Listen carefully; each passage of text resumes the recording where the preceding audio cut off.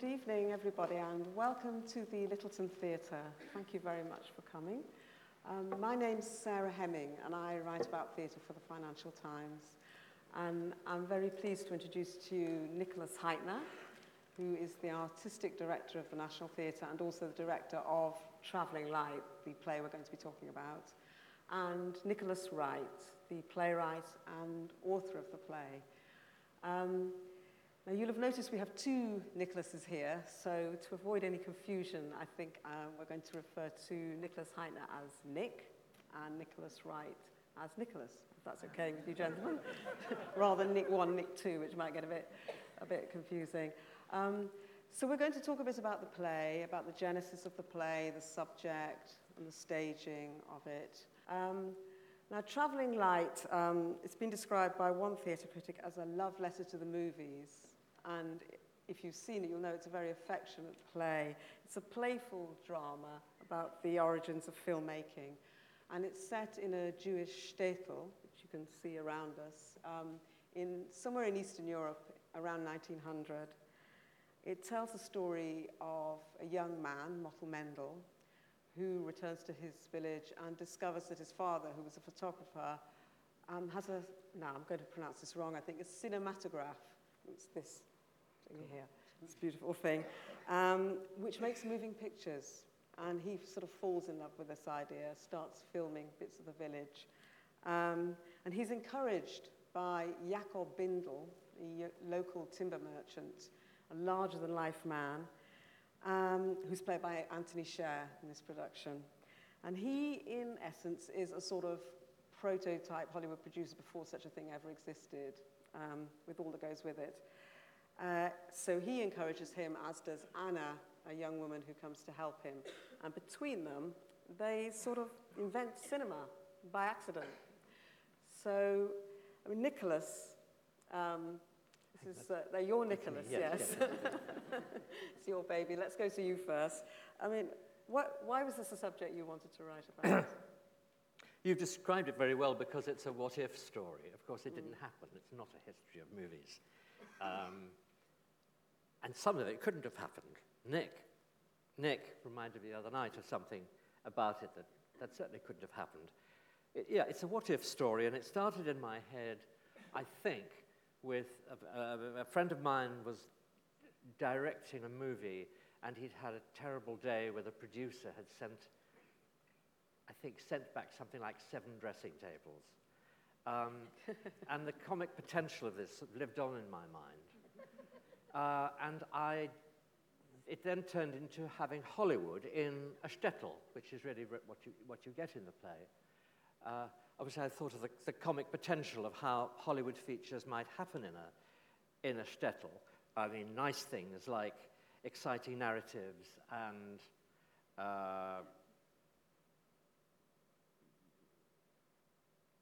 sort of stories and montage, and then sort of doubtful and upsetting things like the casting couch and the fact that the movie mysteriously never goes into profit, and how that would be in this little small environment. And then, increasingly, as I thought about the shtetl, and I was reading a lot of a writer called Isaac Bashevis Singer at the time, to some extent Sholem Aleichem, but mostly Isaac Bashevis Singer, marvelous writer of short stories, most of which are set in a shtetl. It became more and more like a folk tale, which is how I think about it, a folk tale which tells sort of the story of a person's life and his quest to get away from his village, and then his discovery that he never really got away from the village, sort of towards the end of his life, that he carried it with him everywhere he went. Because, I mean, you could have told the story of Motel once he's arrived in America, couldn't you? You could have followed him. You could have followed his struggles to become a producer there. But it was important to keep it in the shtetl, was it, for you? Yes, because it's such a rich subject, you know, that it had to focus on something quite small. I did write scenes where Motel was in America. I wrote a very funny scene where he was being an extra in a cowboy movie when he just arrived. Of course, he couldn't speak English, but he talked like this because he hadn't learned any English. And then he realized they were all in terrible trouble on set because they'd just discovered a phenomenon you may know called crossing the line. That's which side, which people always have a lot of difficulty walking. People always stand around on the set going like, no, like that, like that. But Mottl could do it. And this was an entry into movies that he knew how to not cross the line. So yes, it could have gone like that, but it didn't. Yeah. Nick, I mean, for you, why did you decide to program it here? What touched you in the play? Nick sent me the play out of the blue about 15 months ago. It's always hard to pinpoint exactly why a play appeals. I loved the milieu. I thought Nick had caught it beautifully. I've not read them I had not at the time read them for a while, but I'm quite familiar with the stories and novels of Isaac Bashevis Singer.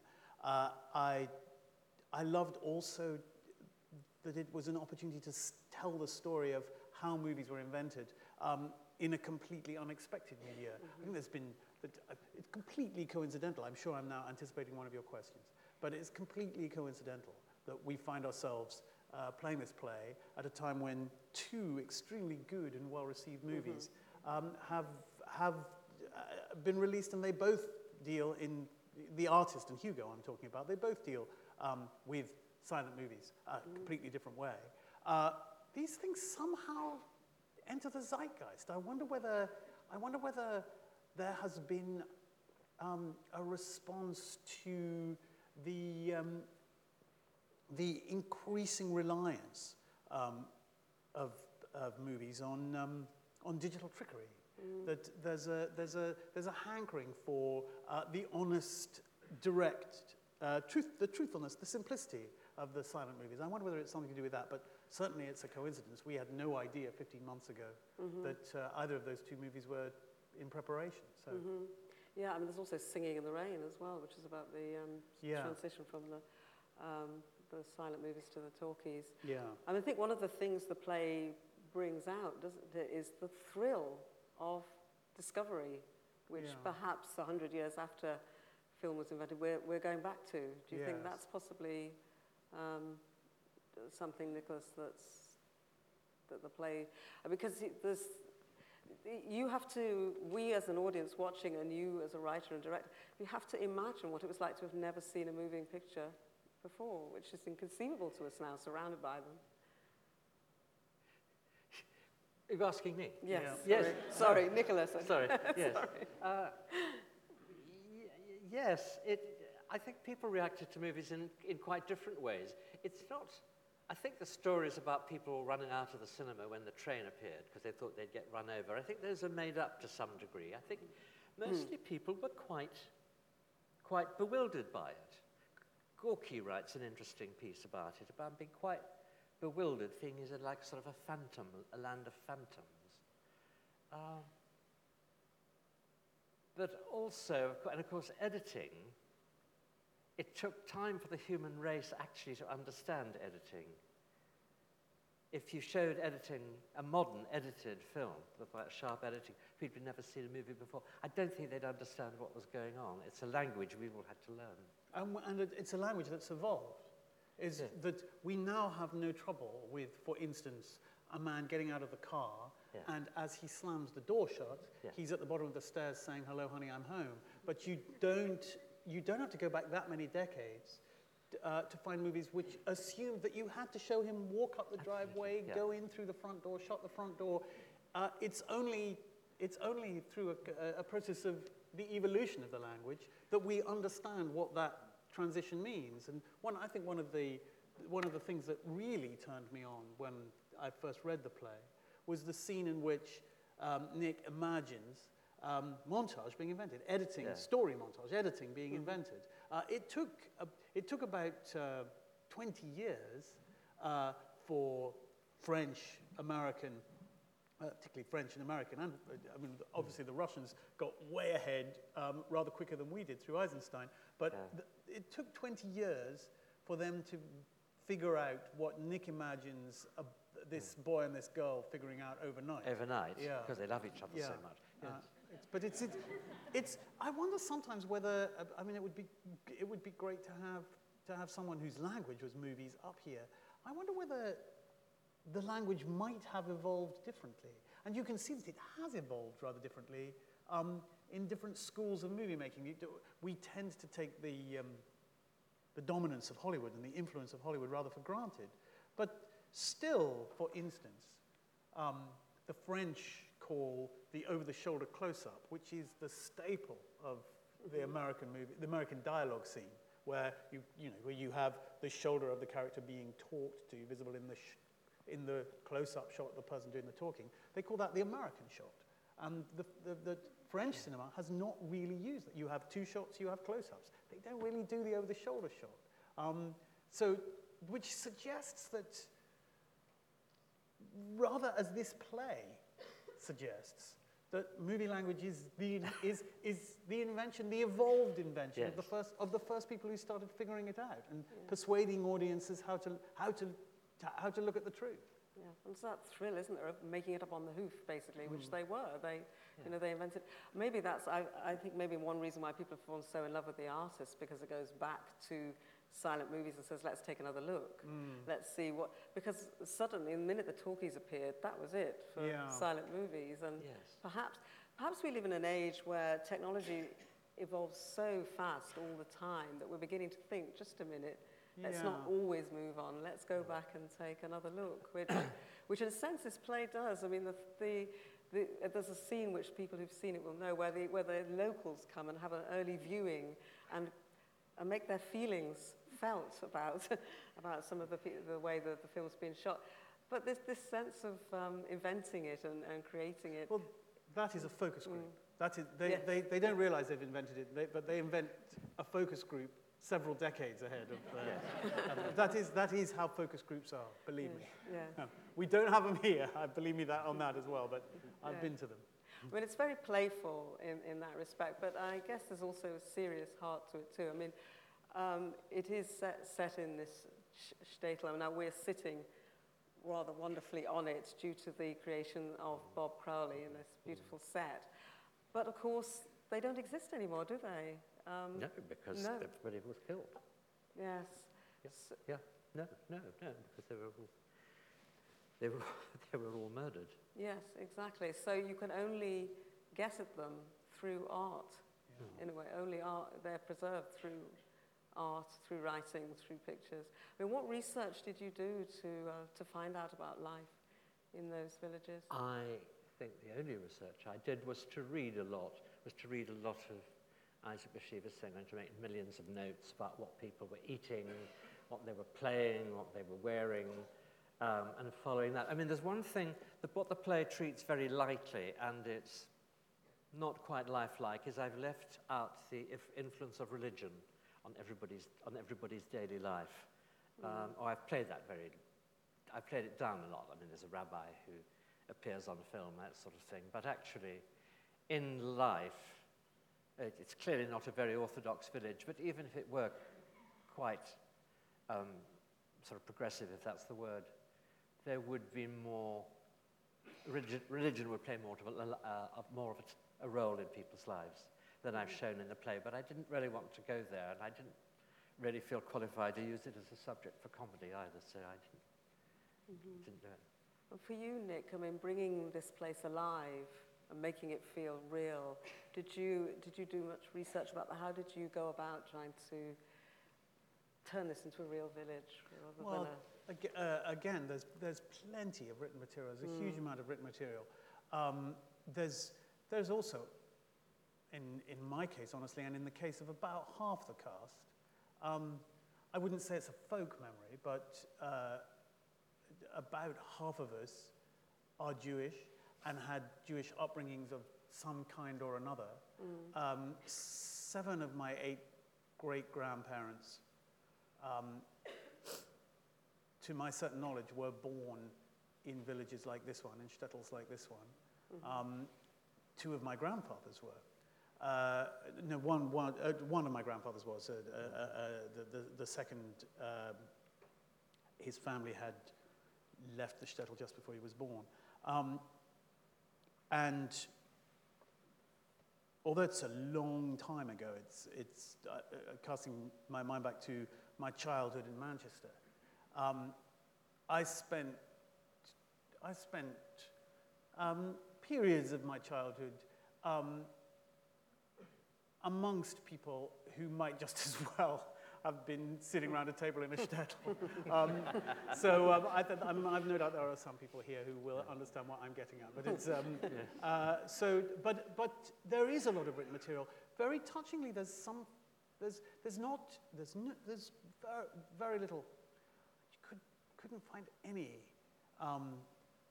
film archive material. A little bit, but what there are films made by Yiddish-speaking actors. They're made either in America or in Russia. Russian actors, Russian Jewish actors, made films before the war.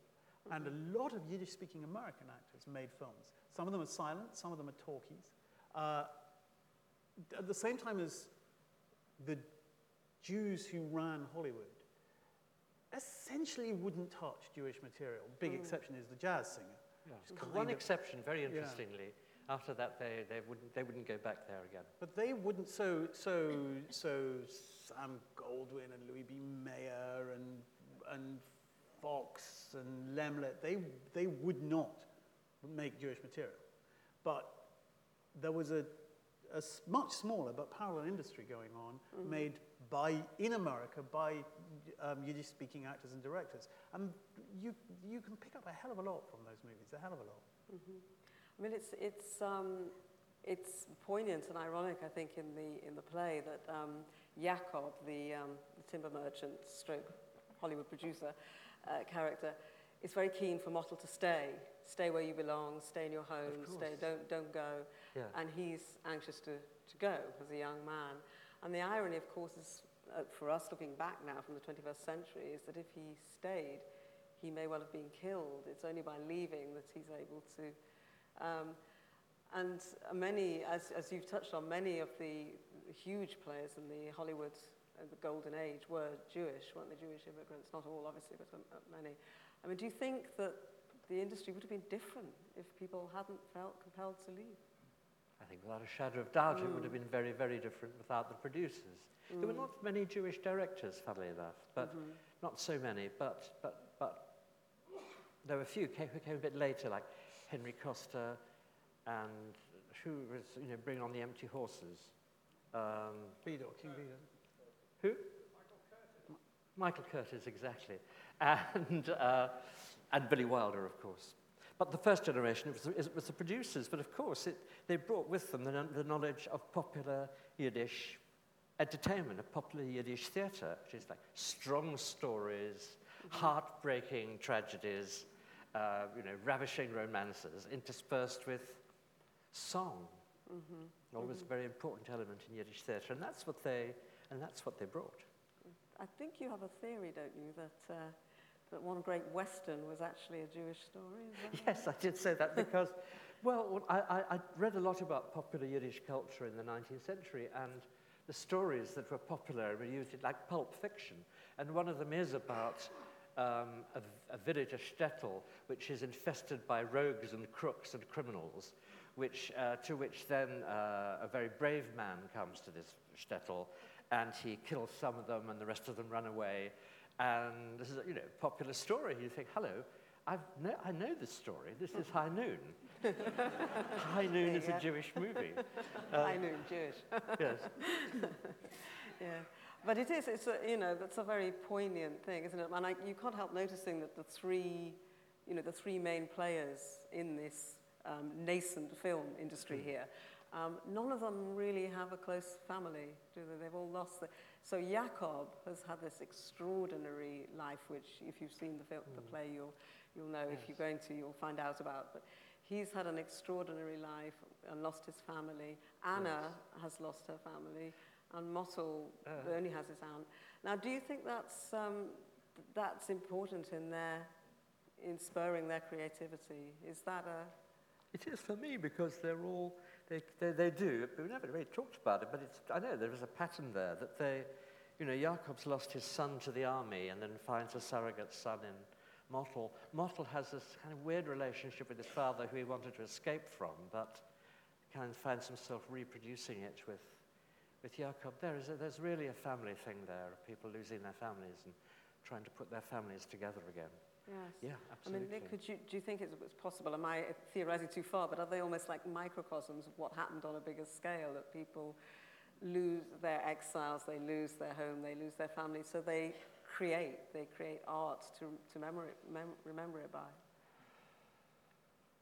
Yes. Yes, I think only one of them in this play thinks he's creating art. Mottel, the director, and he's obliged to make all the compromises that anybody who wants to make art with other people is obliged to make.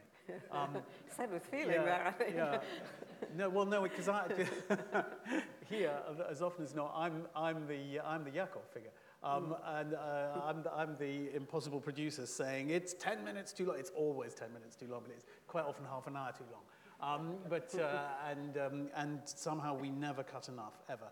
I'm on both sides of the I'm on both sides of the equation. But yeah, I think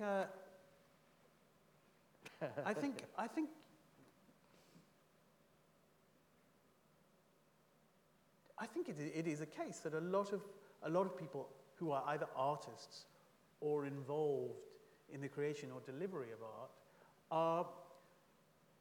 are driven by some need to connect more widely than maybe they have been able to connect in their social lives. That's a ridiculous generalization, because equally there are those who aren't. I think one of the interesting things, though, about this generation of filmmakers, the Jewish producers who arrived in Hollywood, I don't think they were exiles. They didn't feel like exiles. They quite often left because it was, life in the shtetl was too hot to handle. They left as a result of pogroms. They left as a result of economic oppression. But I think they weren't. I don't think Shmuel Gelbfish, who became Sam Goldwyn, thought of himself as a refugee, or even an economic refugee. He thought of himself as a man on the make, and he tried everything. He was selling gloves before he started making movies.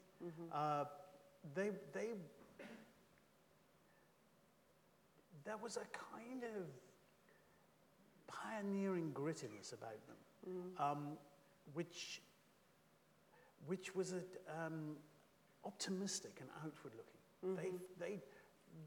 They weren't letting anything get in their way, and I think that Nick has caught amazingly well in the character of Jakob.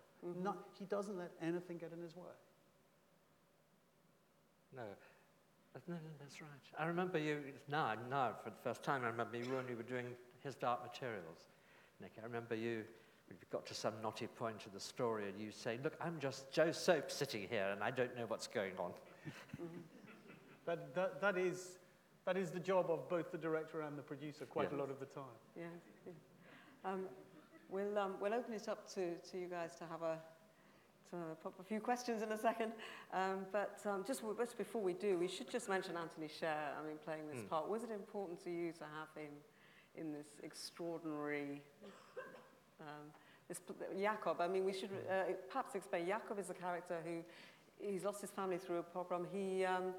He's sort of brought himself up wild, hasn't he? And he doesn't have one language that he speaks with real confidence, does he? He speaks several languages in a sort of pidgin way. But he's this force of nature. So having Anthony Sher play him, was that important? To me, absolutely, absolutely, yes. I always imagined him. And he is exactly like I imagined, except, like how many 100 times better, I wouldn't know, but, much better, yeah. And for you, Nick, it was bringing him back, I guess, to the... Yeah, when I called Nick to say I think the play's wonderful, And he said, and of course, Yakov is Tony. Well, of course. And yeah, it was wonderful that he responded so positively to the play. And also, it was a great opportunity to get him to come and do 2 plays, because at the end of this year, he's going to do The Captain of Köpenick, Zuckmeyer's play, which is a completely different play to this. But to be able to bring actors of Tony's caliber back onto the stages here, it's great. Yes, it's yes. As part of an ensemble, it should be said, it's a big ensemble. Yeah, it is. Yes. So thank you very much indeed for coming, and thank you to both Nick and Nicholas for all your insightful comments. And good evening. Thank you very much.